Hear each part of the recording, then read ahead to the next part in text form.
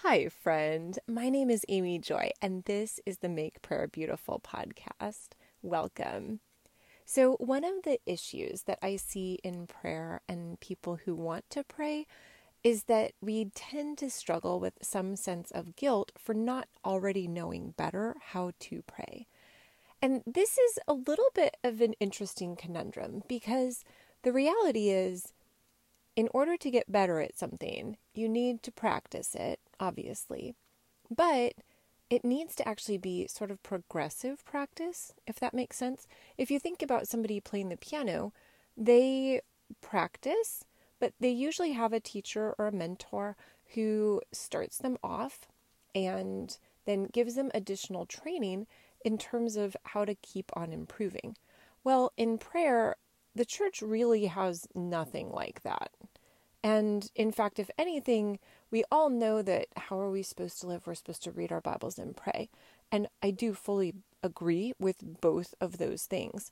But in the way that there's lots of study guides on how to read the Bible, you can read books, you can listen to podcasts to explain each of the different books of the Bible, you can read about the history of the Bible.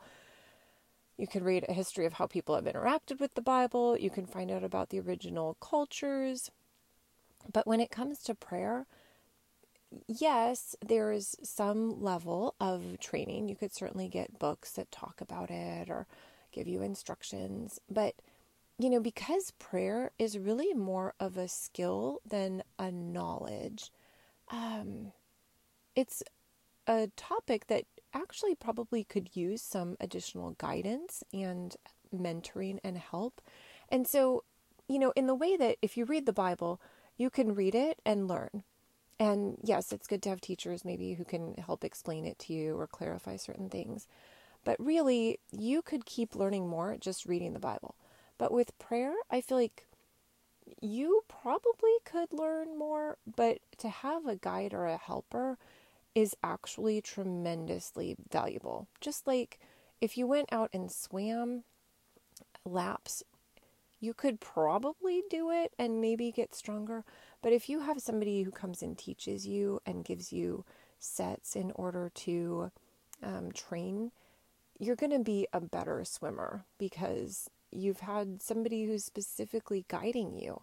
And so if you've never had a mentor in prayer, then it's really okay. You didn't have training. And so don't be embarrassed about where you are now. Where you are now is just where you are. And it's perfect. And the Lord loves you and delights in you. But He also says there is possibilities for more. So I think that's really beautiful. So Lord Jesus, we thank you that you are the great intercessor. And that when we pray, that we are just behaving like you. Lord, thank you for all of the places that you prayed that you would go up to the mountain on your own, or you'd get up before dawn and go and pray. And thank you that you'd pray in groups, and you'd pray whether it be small groups like 5,000 where you're going to feed them, or whether it's just your disciples or just you and Peter, James, and John. Lord, thank you that you demonstrated a life of prayer wherever you went.